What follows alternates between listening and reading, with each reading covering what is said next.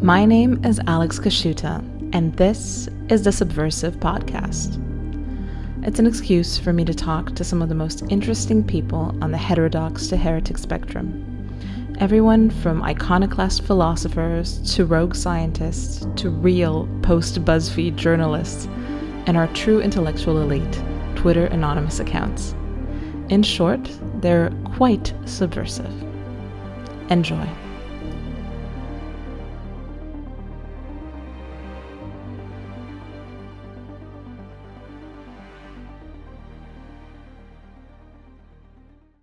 Today, I'm joined by Malcolm Shiuna.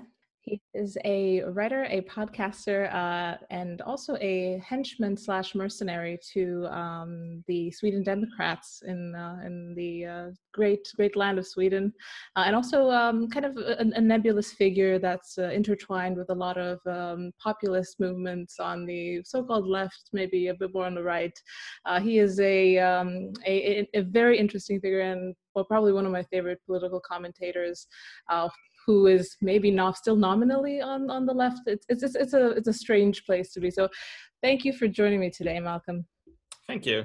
I finally sort of gotten over this connection to the left. It takes a long time. Like you get canceled and then you go like, oh, but you guys, you're the meanies. And like, if you only listen to me, it's you kind of learn that this is kind of like being kicked out of a cult. There's actual sort of phases to it. And once you leave, you enter this phase called throwing rocks at the cathedral, which is where you're sort of totally invested in denouncing all of these reactionaries and the lies and so on. And then you're stuck in the throwing rocks at the cathedral phase for a couple of years. But at this point, I'm kind of out of that purgatory. And now I can just say, oh, well, good luck, leftists. Their problems are no longer mine. Is there any label that you identify with currently? I would say I use this term on Chris Buskirk's show, a non-denominational populist.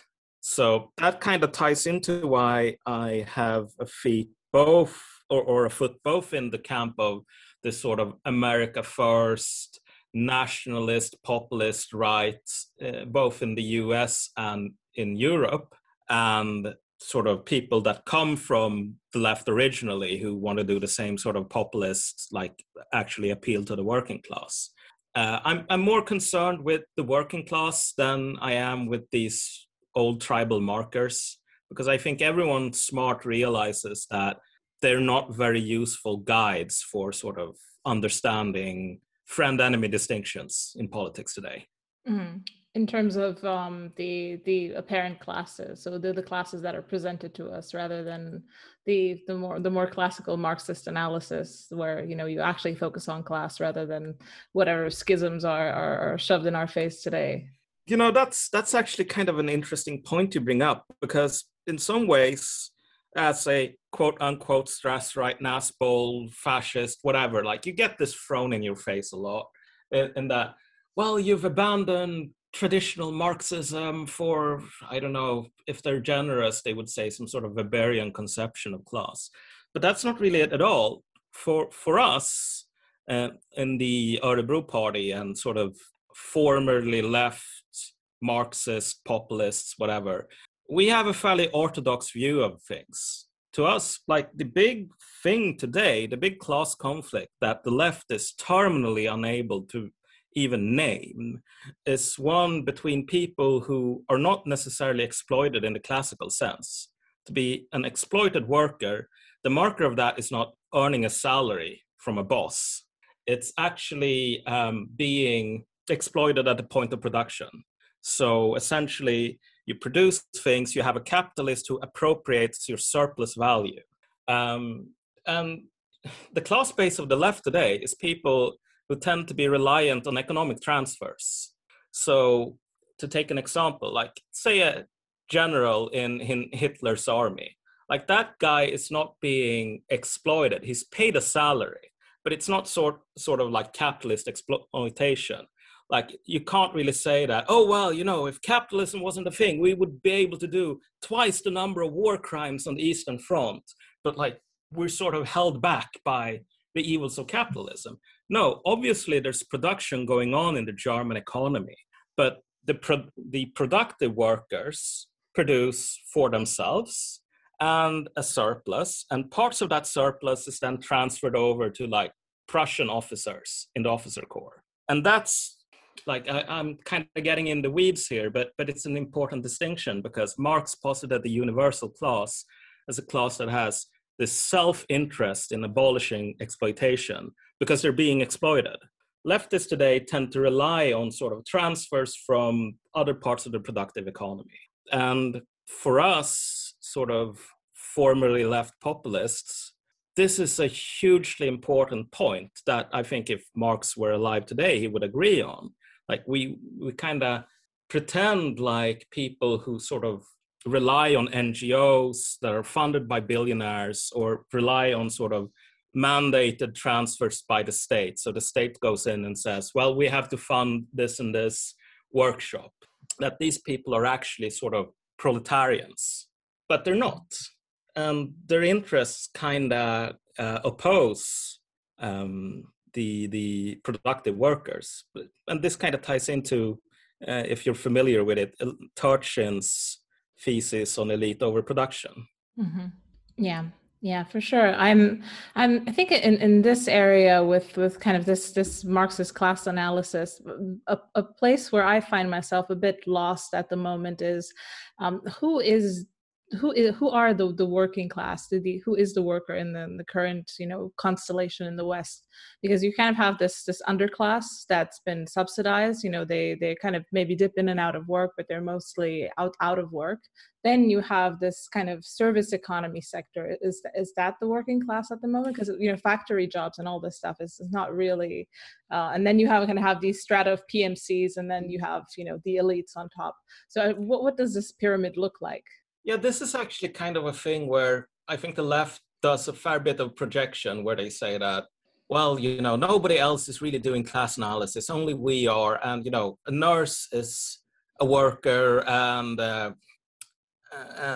like everyone who's not a billionaire is a worker. Well, Marx kind of talked about people who approach the sort of productive economy purely in the perspective of a consumer.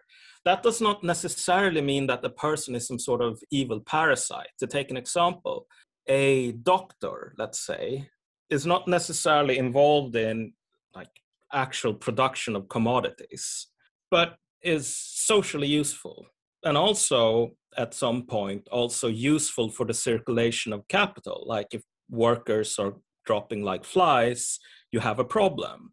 And then you kind of move from that to people who are probably socially useful, however society decides on that, but maybe less sort of tied up in the circulation of capital. And then you have people who are probably not socially useful at all and who are not implicated in the circulation of capital at all. So a diversity consultant or whatever at Alphabet. And for me, like I still believe the old ways are kind of best. Like the old analysis of a worker as someone who is actually exploited in the true sense. And so a lot of exploitation in the world economy has obviously been moved to sort of Southeast Asia and so on. And you have this huge service sector. But if I'm wearing my political rather than analytical hat here for a second, I think there's a huge difference in interest between these sort of, like a nurse, for example, I don't think is sort of politically opposed to some sort of egalitarian project or sort of anti-elite project or a project aimed at flattening sort of inequalities and so on. This does not necessarily hold true in practice, if not in theory, for people who are highly educated, who live in the sort of urban metropoles, like coastal cities in the US, and who are very reliant on this sort of invisible workforce of illegal aliens and so on to sort of feather their nests and make their ever more precarious upper middle class lifestyle possible. Like these people have very different, they have very different interests. So I guess it depends on what level you want to talk about. Like in the sort of analytical sense, well, the working class is smaller, but it still obviously exists even in the West. And it's not necessarily smaller in other parts of the world, because what's happening is that people who are subsistence farmers and so on are being transformed into proletarians in Africa and parts of Asia and so on. But in terms of the political conflicts in the West, I think you're seeing a conflict between people who are, to use the sort of Turchin term here, the people who are necessary to sort of support the lifestyle of the elite and the sort of overproduced elites themselves. Like that's sort of the major political conflict today. Mm-hmm. And the left is seceding to kind of either import or consolidate their position with the people who probably are most represented in the service sector economy, like which is through immigration. That's kind of I feel like that's where the kind of the class dynamic breaks down, because there's much less leverage in this kind of disjointed working class of the service sector economy if they're essentially, the second they come in, they're a serf class to whatever leftist interests have brought them in. Oh yeah, definitely. I mean, this has been known for a fairly long time that it's harder to organize people if they're sort of divided by culture and can't even speak the same language and so on.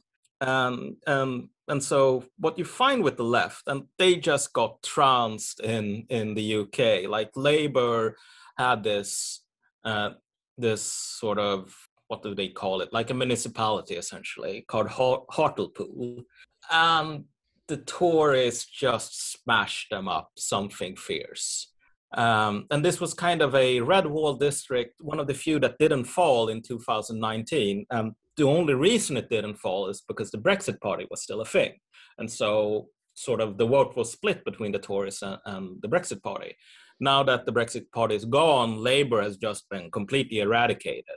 And what's happening is that leftists will just say, oh, well, these people are too stupid to know their own interests, blah, blah, blah, blah, blah. Like, we have a class politics for these people, but they're too ungrateful and gammon and racist and so on. But this is just ridiculous at this point. Like, it's the year of our Lord, 2021, and people still pretend that the left does not have a class project on its own. Like, it's just bumbling around like a cartoon animal in Looney Tunes, and like there's no sort of malice inherent when it picks up the big mallet and smashes someone. Like, it's just, gosh, I don't know. But the problem is that the left does have a class project, which the working class is obviously wise to, and that anyone with eyes to see can really perceive. And that is a class project for these sort of precarious people who are at constant risk of failing in the sort of middle class, upper middle class cursus honorum, and who risk sliding downwards, having to stock shelves at Walmart, though they are incredibly educated and they've done everything right. Like, imagine the horror of them having to work side by side with the workers that they so love. It has to be prevented. Then that is what a lot of these sort of, leftist, quote unquote, cultural ideas that alienate people really boil down to. Like, scratch a leftist culture war position and you will find a jobs program. Yeah, that reminds me of the very popular book, kind of, what was it, Automated Luxury Communism, which I feel like summarizes the project in a way best. It's the idea that you can't fail if everything's been provided for you at the level expected by the current upper middle class, and more, whatever, if asteroid mining goes through. I'm curious what you think about that position, kind of the ultimate techno-utopian leftism of the youth. Look, I think that these people need to be destroyed. And like Alex Jones, I have to amend that with, politically, or as the kids would say, in Minecraft. But they have to be destroyed. Like, this sort of utopianism is just covering up for the fact that the entire role of the working class in this schema is to feather the nests of these completely useless parasitical elites. And if they fail, well, then we have to import, well, we can't really import immigrants because they won't solve it in the long term. So we'll replace immigrants with robots. Then we'll all live like kings, like trust fund kids. And, if this is socialism, then, put me in a pair of lederhosen and call me Heinrich Himmler. I'm not really interested in that. I think that all of this techno-utopianism speaks to a actual resignation. Like, this is what losers talk about, like this sort of last minute deus ex machina, like literally in this case, that will provide them with this ideal society where nobody will have to work and so on. It hasn't really caught on among the working class for obvious reasons, because it doesn't offer them anything. And like all of these sort of dreams about UBI and so on, to me, that sounds like a total nightmare. Because again, power in that society will be completely concentrated in the people who decide, who control the UBI. And you see this with leftists, like they really let the mask slip a lot of the time. They say that, well, in this society where nobody has to work, or, people work, but some panel of experts sort of shifts resources around to where they're most needed. They then obviously imply that they will be the experts.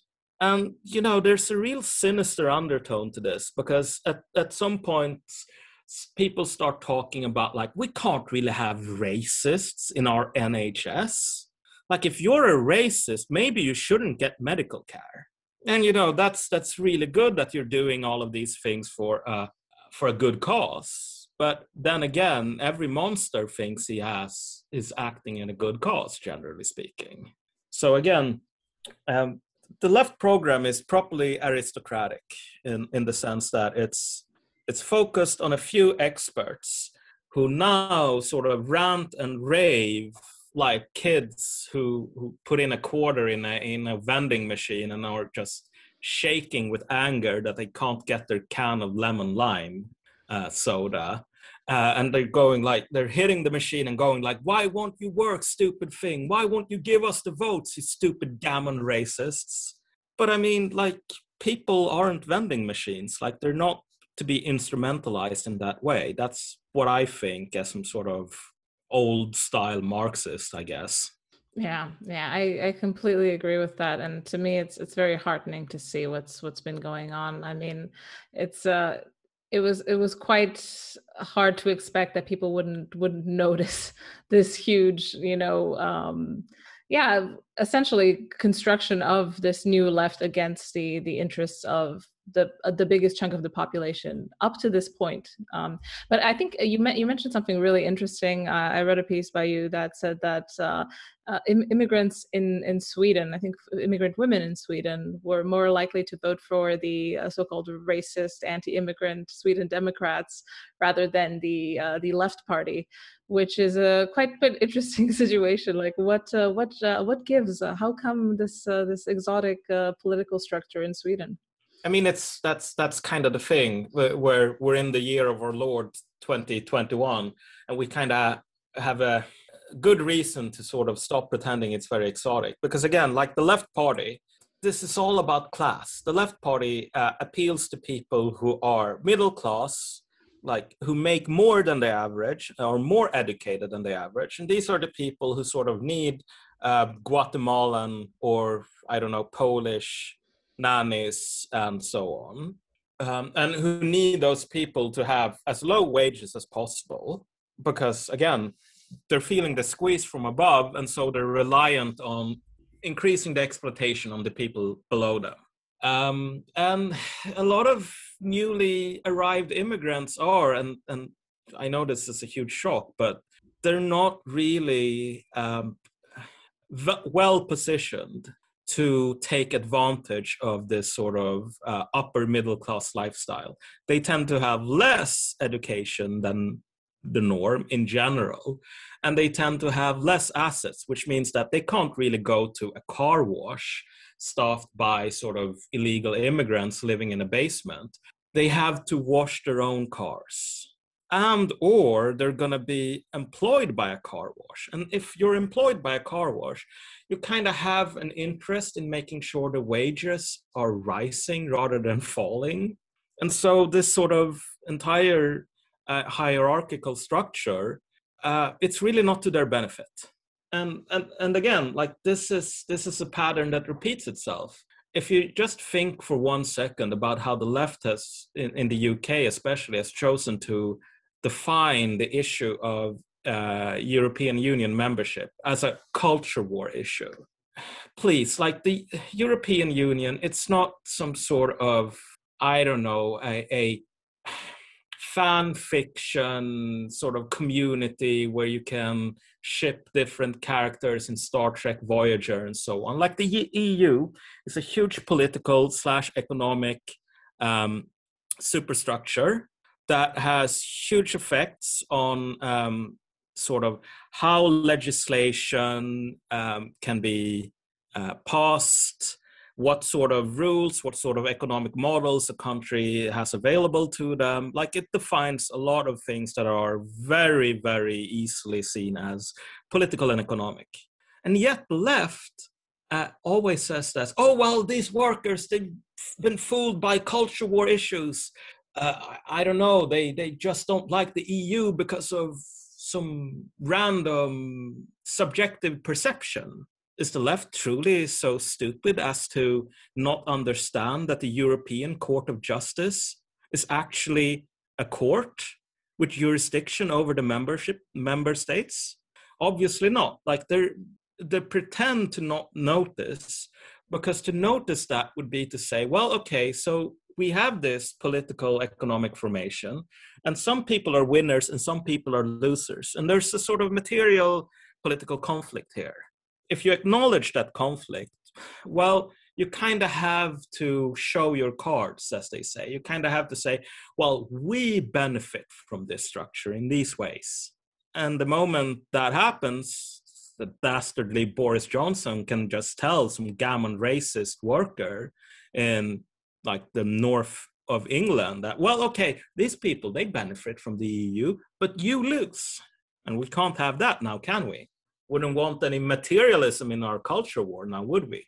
Exactly. Do you think the kind of the fact that the narrative side of this, the culture war side of this has reached such just an absurd fever pitch, is this avoidance of actually trying, actually looking at the material reality of things, and the fact that things are very, very, very far down the line with things, with the European Union, with super national globalized structures in general. It's not just Europe. Well, I mean, I would sort of push back a little bit on that. I think it's more complicated. People who have, the saying, right? Like you can't really convince someone of something if their entire salary hinges on not getting it. And the people who say, well, okay, this is all about culture or cultural Marxism. These are the people whose salary indirectly or directly in some cases really depend on them never really getting it.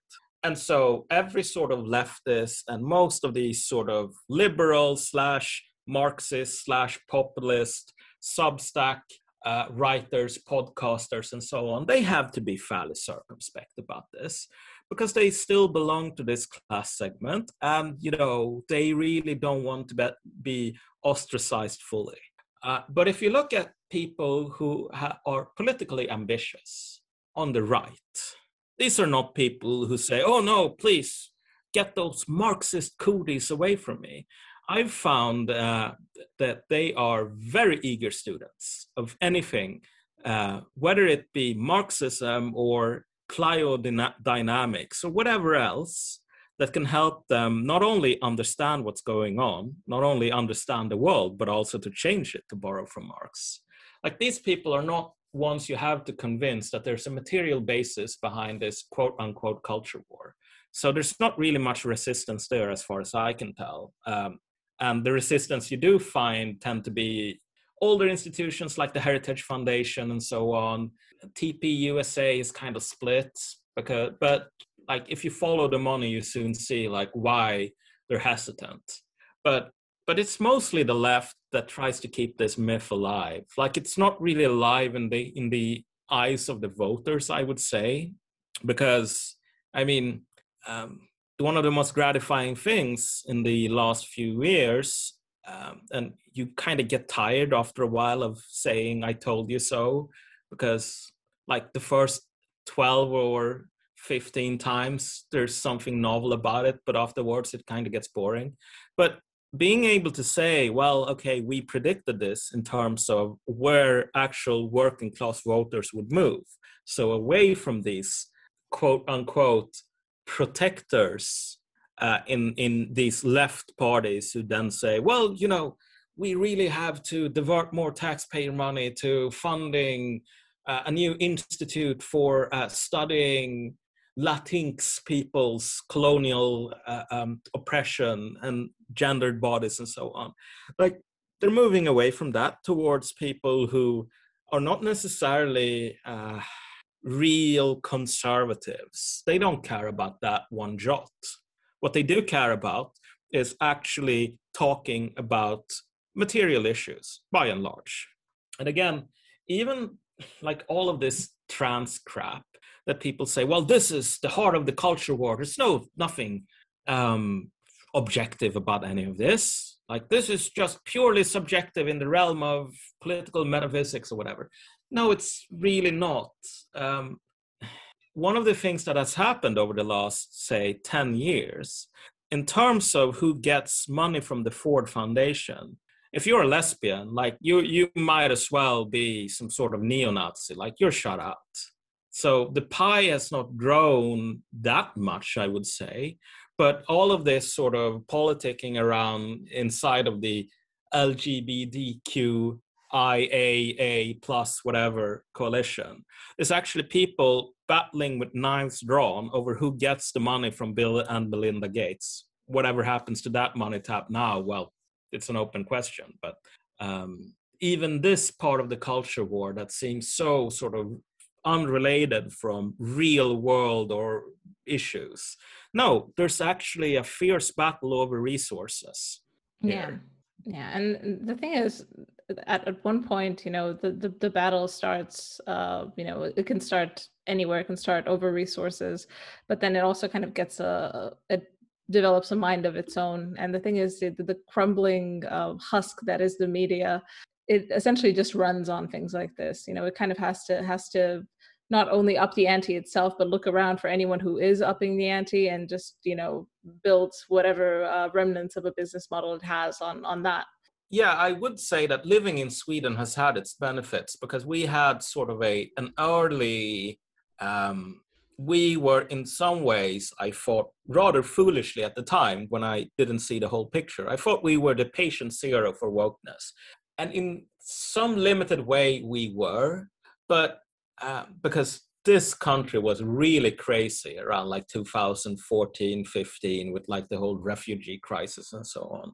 So we had the same like how to be an anti-racist and we need to kick out like white bodies from gendered spaces and blah, blah, blah, blah, blah. And then the refugee crisis came and it was sort of like a mass psychosis in a way.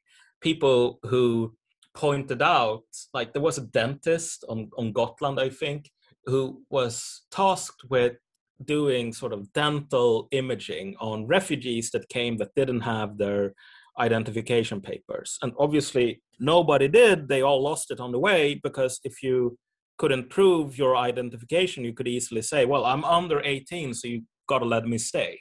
And so he sort of looked at some of these sort of dental images and said, like, this guy is not a day under 40. Like, he's not 60 years old. That guy who said this got sort of fired and then doxxed and threatened with like being killed and so on. So it was kind of like this whole people what you see in the US today with people having rebaptisms and so on George Floyd Square, and seeing, blood crying from statues and all of that crap. Like we had that in Sweden. But to tie this with what you said about the media, the thing that really helped me center the role of transfers and people dependent on transfers as the sort of one of the main conflicts of our age was actually how this insane frenzy petered out in Sweden, because it's really died down. I always thought that Sweden would go lead the charge, but the things going on in the US today are on another level, like cold civil war, as someone put it. It's on that level. While in Sweden, everyone's kind of, mellowed out a whole lot. And one of the reasons I think for that is because Sweden has a institutionalized system where the state takes on a huge responsibility for making sure that these transfers actually work.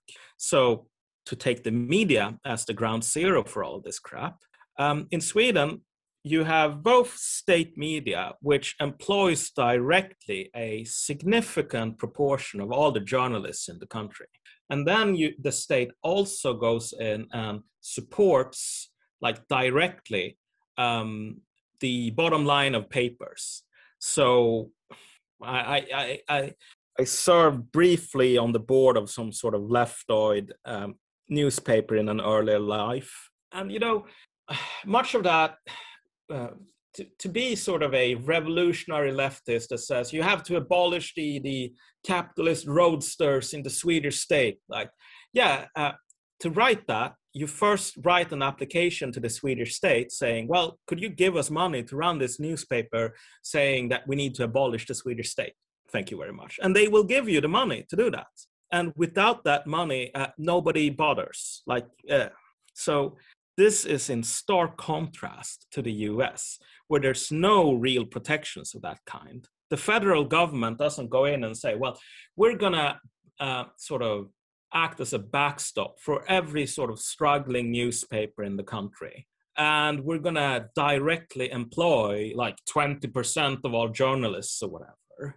No, you have to sort of stand there with your hat in your hand on the porch of Jeff Bezos. And that's why the politics is so much more visceral. Like in Sweden, people could just go, oh, well, our cultural revolution is over. Red Guards go home. Because at the end of the day, when the Red Guards did go home, the state stepped in and made sure that these precarious elites didn't fall too fast, too far. That doesn't exist in the US, which means that the Red Guards, they can't go home. Yeah, there's I feel like, this shift away from classical, typical Republican GOP politics, which is just, free market libertarian on the one hand, and, confusingly socially conservative on the other hand, like these two aren't in the stark contrast, is starting to break down. But I also think it's because people are starting to see, with the rise of companies like Amazon and, with these behemoths like Jeff Bezos, that there is not that much of a difference between the state at that scale and companies at that scale. Yeah. And at the moment, they seem to be like this many-headed hydra. Like they're definitely working in concert on many levels. I mean, you could see that from anything from internet censure or just the way regulation works. It's pretty shocking at the level of coherence that they've gotten to. So I think that's also a reason why people don't really buy the libertarian shtick about, it's just it's a free market, it's a private company. One of the most telling things in relation to that was during the lockdowns, which are not completely over, but they're sort of being tampered down in the States. There was this brief sort of leftist flashpoint around like small businesses, where some people with like incredibly heterodox sort of urges, I guess, went out and said, well, maybe if we smash all of Main Street America for Walmart and Amazon and so on to just take over every fucking convenience store and bookshop and whatever, like specialty video store, you name it, that will actually not be an unalloyed good. And everyone was like, oh, how can you say that? The petit bourgeoisie, like, haven't you read Marx, blah, blah, blah, like this, we're leftists, we have to be on the side of the Republic of Walmart. And this was kind of a big thing for all of these fucking talking heads to sort of, like the amount of scholasticism in these quote unquote political circles will never really cease to amaze me. All of these people, including people who are good or great thinkers or have quote unquote good politics, they talk endlessly like medieval scholastics discussing how many angels could dance on the head of a pin, but like whether actually Main Street should survive. And this shows you how out of touch these people are with actual, like, practical politics. Because if you have any sort of constituency, any sort of relationship to politics as it actually works, people with names and addresses that go to you to solve their problems, you kind of realize that there's no end to the potential for you to win votes among sort of small business owners, not because they're all, part of the universal class, but because they don't really have an interest in being stomped with a steel jackboot in the face by Jeff Bezos. And a lot of this happens through the state essentially using its muscles to favor the big fish at the expense of the small. So in one particularly egregious example from the States, you have this rule where and none of this is sort of passed into law. It's just municipalities doing whatever the fuck they feel like. But like, you can't have a tea store, specialty tea store open because, tea is not a vital commodity. If you're just going to the store to get some tea, that's you being killing grandma. So the tea store has to be closed. But if you go to Walmart and only put tea in your, shopping cart, that's totally fine. Walmart can keep open and Walmart can keep selling tea. It's just that we can't sell tea from these tea stores because that's, killing grandma. The state is not a neutral arbiter here. So anyone who says, well, okay, maybe we should not let the state use its sort of power to crush the tea store on Main Street. Like, you don't need some bullshit going back to the text 200 years ago in some letter between Marx and someone else discussing the grain prices in East London to sort of discern like, oh, well, what can we do about this? No, it's really quite simple. If you say, well, I promise to prevent the state from smashing your face in, well, then you have an alliance of convenience. But like, this was an impossible thing for leftists, obviously, to grasp, which was quite interesting. Because for the Örebro party, this is one of the things that sort of happened to us. We had this municipality of Örebro where the party is active. And the municipal council essentially said that, okay, well, we're going to raise the sort of fees of having like outdoor dining by 200% this year. And we were the only party that said, well, there's a huge crisis threatening the survival of these restaurants and so on. Maybe we shouldn't raise the municipal tariffs or fees. And the pro-business party was like, oh, well, you can't just suggest stuff like that out of the blue. They totally dropped the ball. We said, no, like, come on, maybe we can raise the fees after this insanely destructive pandemic is over. How about that? And suddenly you have all of these restaurant owners saying, this part isn't so bad. This is often how politics works. And again, what you're seeing with these big companies a lot of the time is that these are companies, the sort of conflict between productive in some sense and non-productive segments of society runs through a lot of these woke corporations as well. Because if you think about Silicon Valley, who tend to be almost completely on the side of the Democrats in terms of donations and so on, a lot of these companies really do not have a business model. They don't produce anything. Uber, which recently spun off its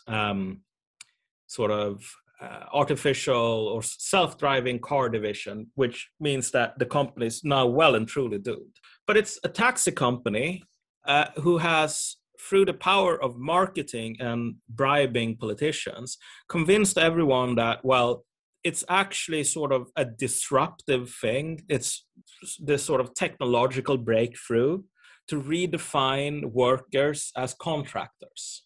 Like, that is literally the only sort of margins that Uber hopes to squeeze out, which is to say, I'm not going to pay my drivers what taxi companies pay. Like, apps, get the fuck out of here. Every fucking taxi company these days has an app. So it's not really a company that is designed to push the envelope in terms of the productive economy. No, this is Roman tax farmers essentially. If you're familiar with that sort of thing, what tax farmers used to do. No, tell me about it. Well, I mean, tax farming is a thing that you see like all of history's greatest hits. So late 1800s France, tax farmers galore. Roman Empire, tax farmers galore.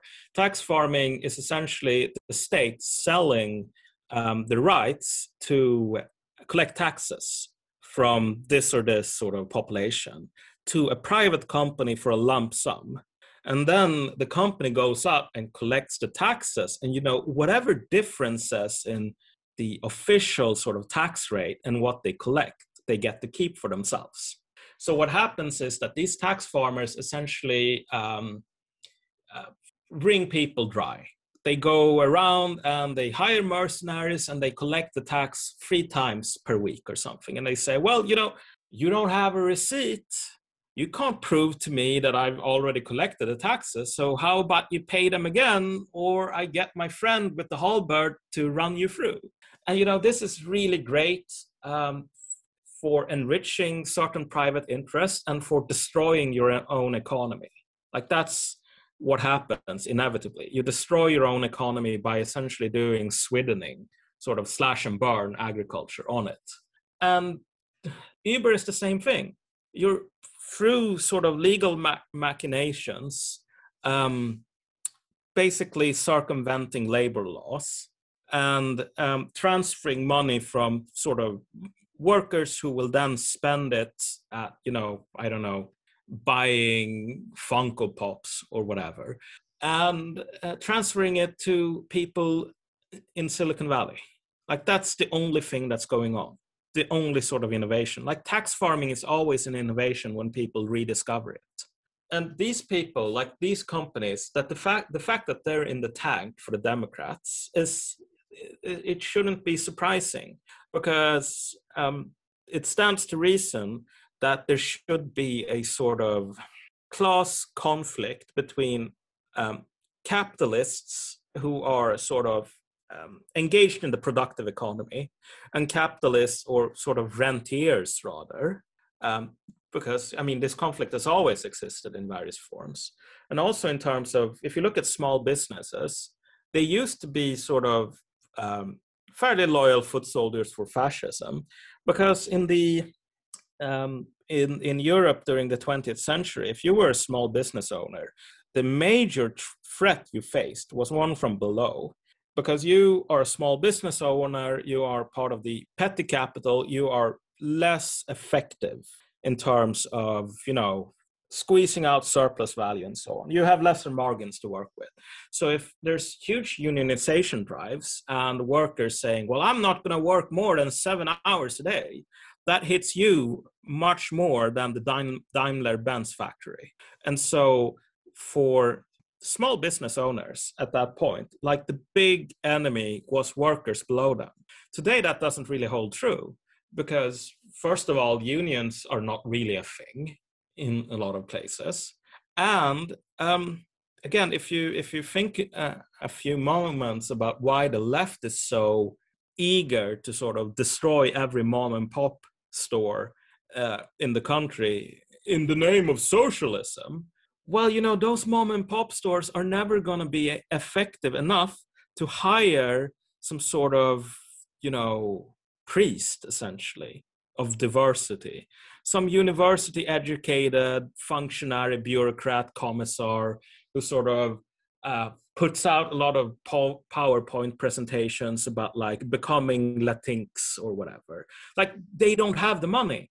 Walmart and Amazon are effective enough because they squeeze their workers more a lot of the time, that sure, they can hire the gender fluid commissars.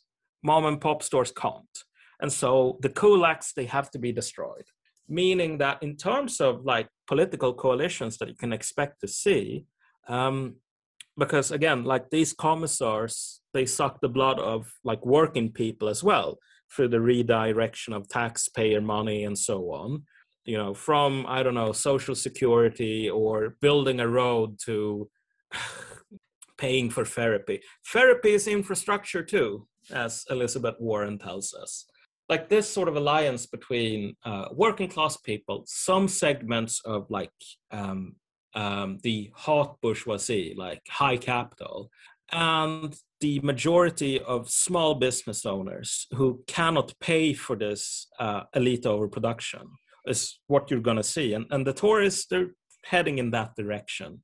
And the Republicans will head in that direction because, again, in politics, it's not your ideas that really matter. It's what sort of circumstances you find yourself in. Yeah, and what coalitions you can represent in a substantive way. So, is your feeling that the future of the Republican Party, if it is to have a future, has to be in the direction of this this Nazbol populism that it's so darkly coming out of these echo chambers of the internet? Yeah, I mean, look, I don't really put much stock in these echo chambers on the internet. Like, at some point a couple of years ago, you could sort of trawl for some interesting tidbits, bits of analysis and so on. This was before Substack, but there were some blogs and so on. Moldbug got his start there, and there were like some in the real intellectual desert that was 2016. You could go to Jacobite, say, and read some really interesting stuff, even though a lot of it was just sort of esoteric garbage. But what I find often is that all of these free-floating intellectuals have the same sort of limitation, that they've also failed the middle upper class cursus honorum, and so they're embarking on this very well worn path of becoming some sort of rabble rousing millenarian prophet. And at this point, like, you can read something like American Affairs and you will find actual sort of professionals, people who engage with politics not just as something in the world of ideas or metaphysics or millenarian like wishful thinking. And so what you're seeing today is that like a lot of these people, so Kant bot, people who are quote unquote big on Twitter, they're being progressively phased out, and thank God for that. Like, I don't have anything against them personally in some cases, but like politics is not really. This is what hits you when you sort of actually start working with like in politics, coming out of this sort of leftist youth movement, cultish environment.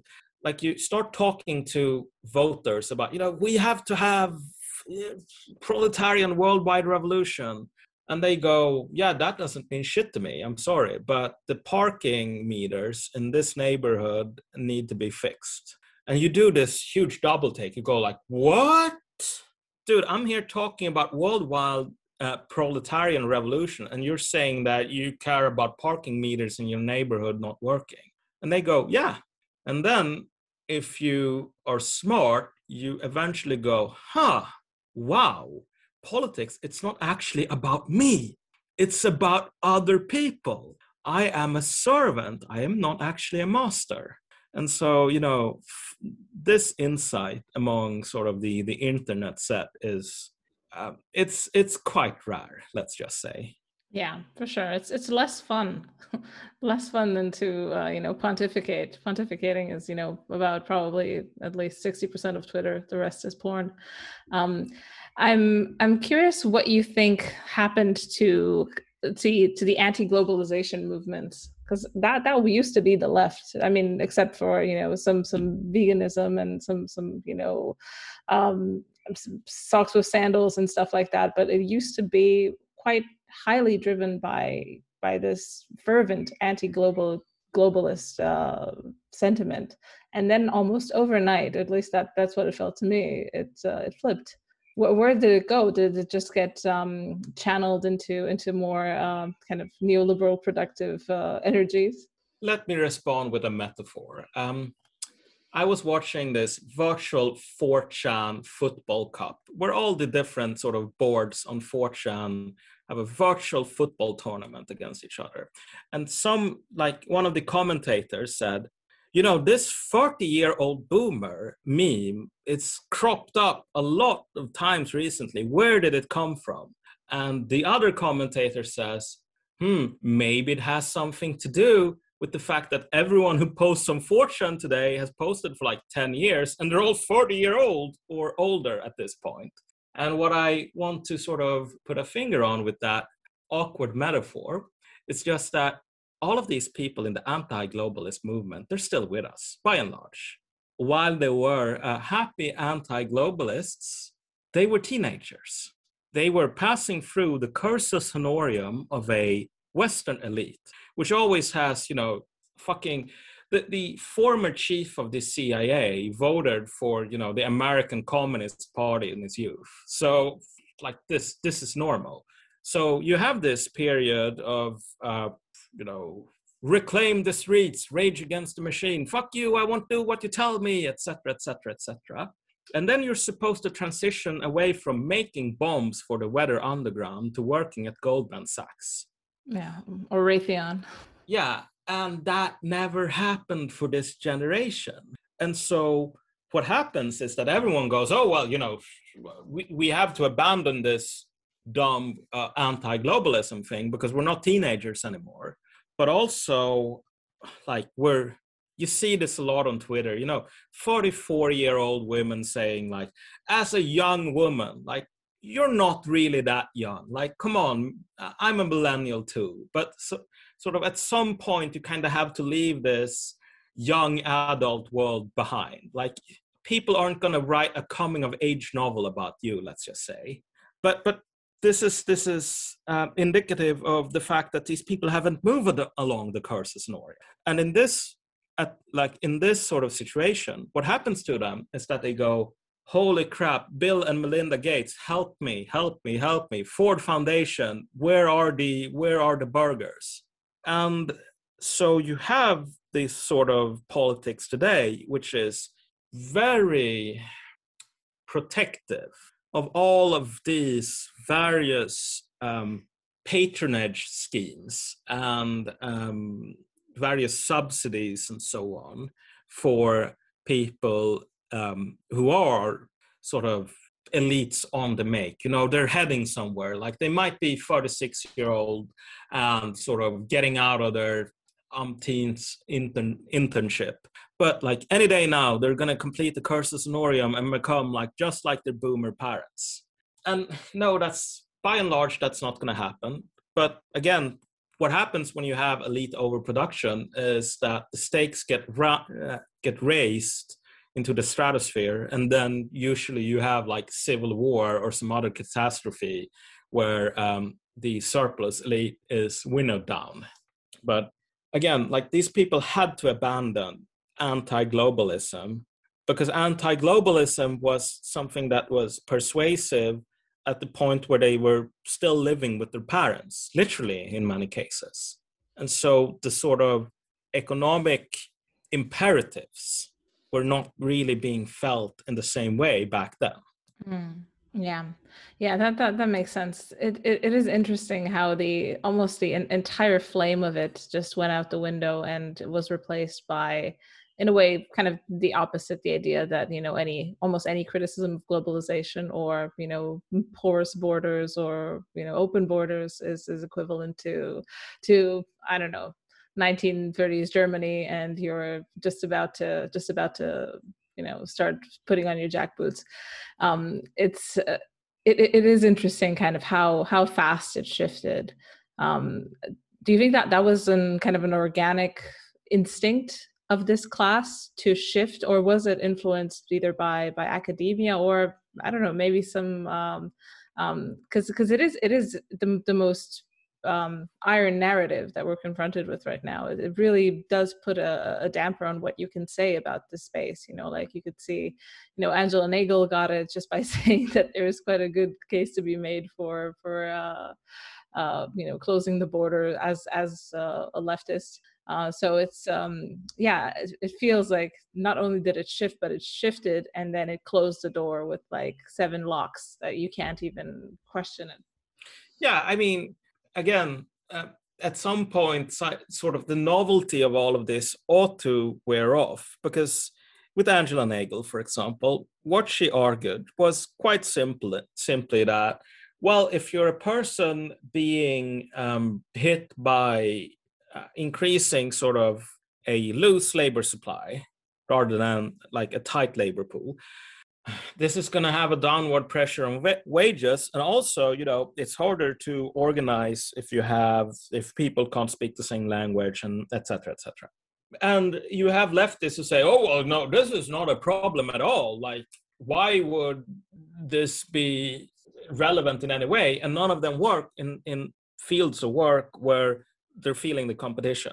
Again, at some point you kind of have to go, well, this is not really a mystery what has happened here. Like, if you find someone shot 10 times in the head in a burnt out car, like the coroner, when he's faced with the question, is this a murder or is this a suicide? Like, okay, well, maybe he shot himself the first time, but it's hard to shoot yourself 10 times and then set fire to your own car. This is probably not him doing all of that by himself. And so for the left, like, are they just stupid, or are they going, or are they acting according to their class interests? Like, at this point, I think we should not really extend the benefit of the doubt here. The left has a class project, and it's kind of humorous in a way, where they're like the emperor with no clothes. Like, everyone kind of sees that the guy is naked, and everyone's like, no, these are the finest imported silks from Venice. Like, oh my God, like, oh, what a regal dress. And everyone's just kind of playing along because it's awkward otherwise. And then someone comes in and says, why is that guy naked? And ruins it for everyone. So again, leftists are by and large very aware of it, that constantly the fact that there's no workers left in the workers' movement, and that they're all just saying openly that my worst nightmare is actually having to work alongside a plumber or something. That would be horrible. I belong in the university. And again, are we supposed to go, well, oh, Sherlock Holmes, please resolve this mystery? Like, what are the class forces working here? Like, this boggles the mind. Well, does it really? It's all out in the open at this point. Yeah, increasingly. And I think, the fact that it's ratcheting up, and there's just the nature of the discourse. I mean, maybe I spend too much time in it. I mean, to me, it seems absurd, but I feel like there are more and more people are glomming onto the fact that it is absurd. I mean, you can see this in the latest UK elections. I think the absurdity has seeped through to multiple class interests, so they kind of understand what's going on, and I'm happy to see it. Before I let you go, I want to ask you the question of the show, which is, do you have a thinker or writer, either in politics or whatever fields, that you find inspirational, a subversive thinker that you think deserves a bit more limelight, that people should know about, that people should read? I mean, I think the most formative thinker on me is kind of a odd figure for someone of my political persuasion, let's say. It's this American former archdruid named Michael Greer. And he's actually a fairly interesting guy, like very into like magic, esoteric studies, and so on. But he had this old blog called Archdruid Report, which really, in some ways, was even earlier than Peter Turchin in calling out like where the U.S. was headed. And he I guess, he describes himself as a Burkean conservative, and I think his sort of perspective on history as essentially cyclical, and the idea that you actually need to sort of study what has happened before if you want to make predictions about what will happen in the future, is a guy I would recommend for anyone who really wants to sort of see all angles, I guess. So it's Michael Greer, and is his blog still up? I think there's an archive of it if you search for the Archdruid Report. Archdruid Report. Okay, that's interesting. I haven't heard of him, but I'll check it out. Yeah, before I let you go definitively, I want to ask you, is there any place that I should point people towards, that people should check out, any work that you want to let people know about? I mean, I write occasionally, and most of it is sort of scattered in different places, but I'm writing another piece for American Affairs, and then a piece after that, actually. So there's definitely one coming out in the spring issue now, and then maybe one in the summer issue. Other than that, well, I mean, I sometimes appear on the podcast Good Old Boys, and they're good old boys. It says so right on the tin. So I can definitely recommend that podcast. Not only if you want to listen to me more, but also if you want to listen to my comrades Marek and Bogbeef, who are cool guys. Yeah, definitely recommend the Good Old Boys podcast myself. Marek and Bogbeef are real boys. I like them. Cool. Well, this was a pleasure. Yeah. Thank you for having me. Thank you for coming on. If you like what you're hearing, want to see where I take it, and maybe want early access to episodes, bonus episodes, access to the AMA, or you just want to support the cause of dissident speech or my work in general, head to my Patreon at patreon.com/AKSubversive. Your donations are what keeps the lights on and makes the show possible, so thank you.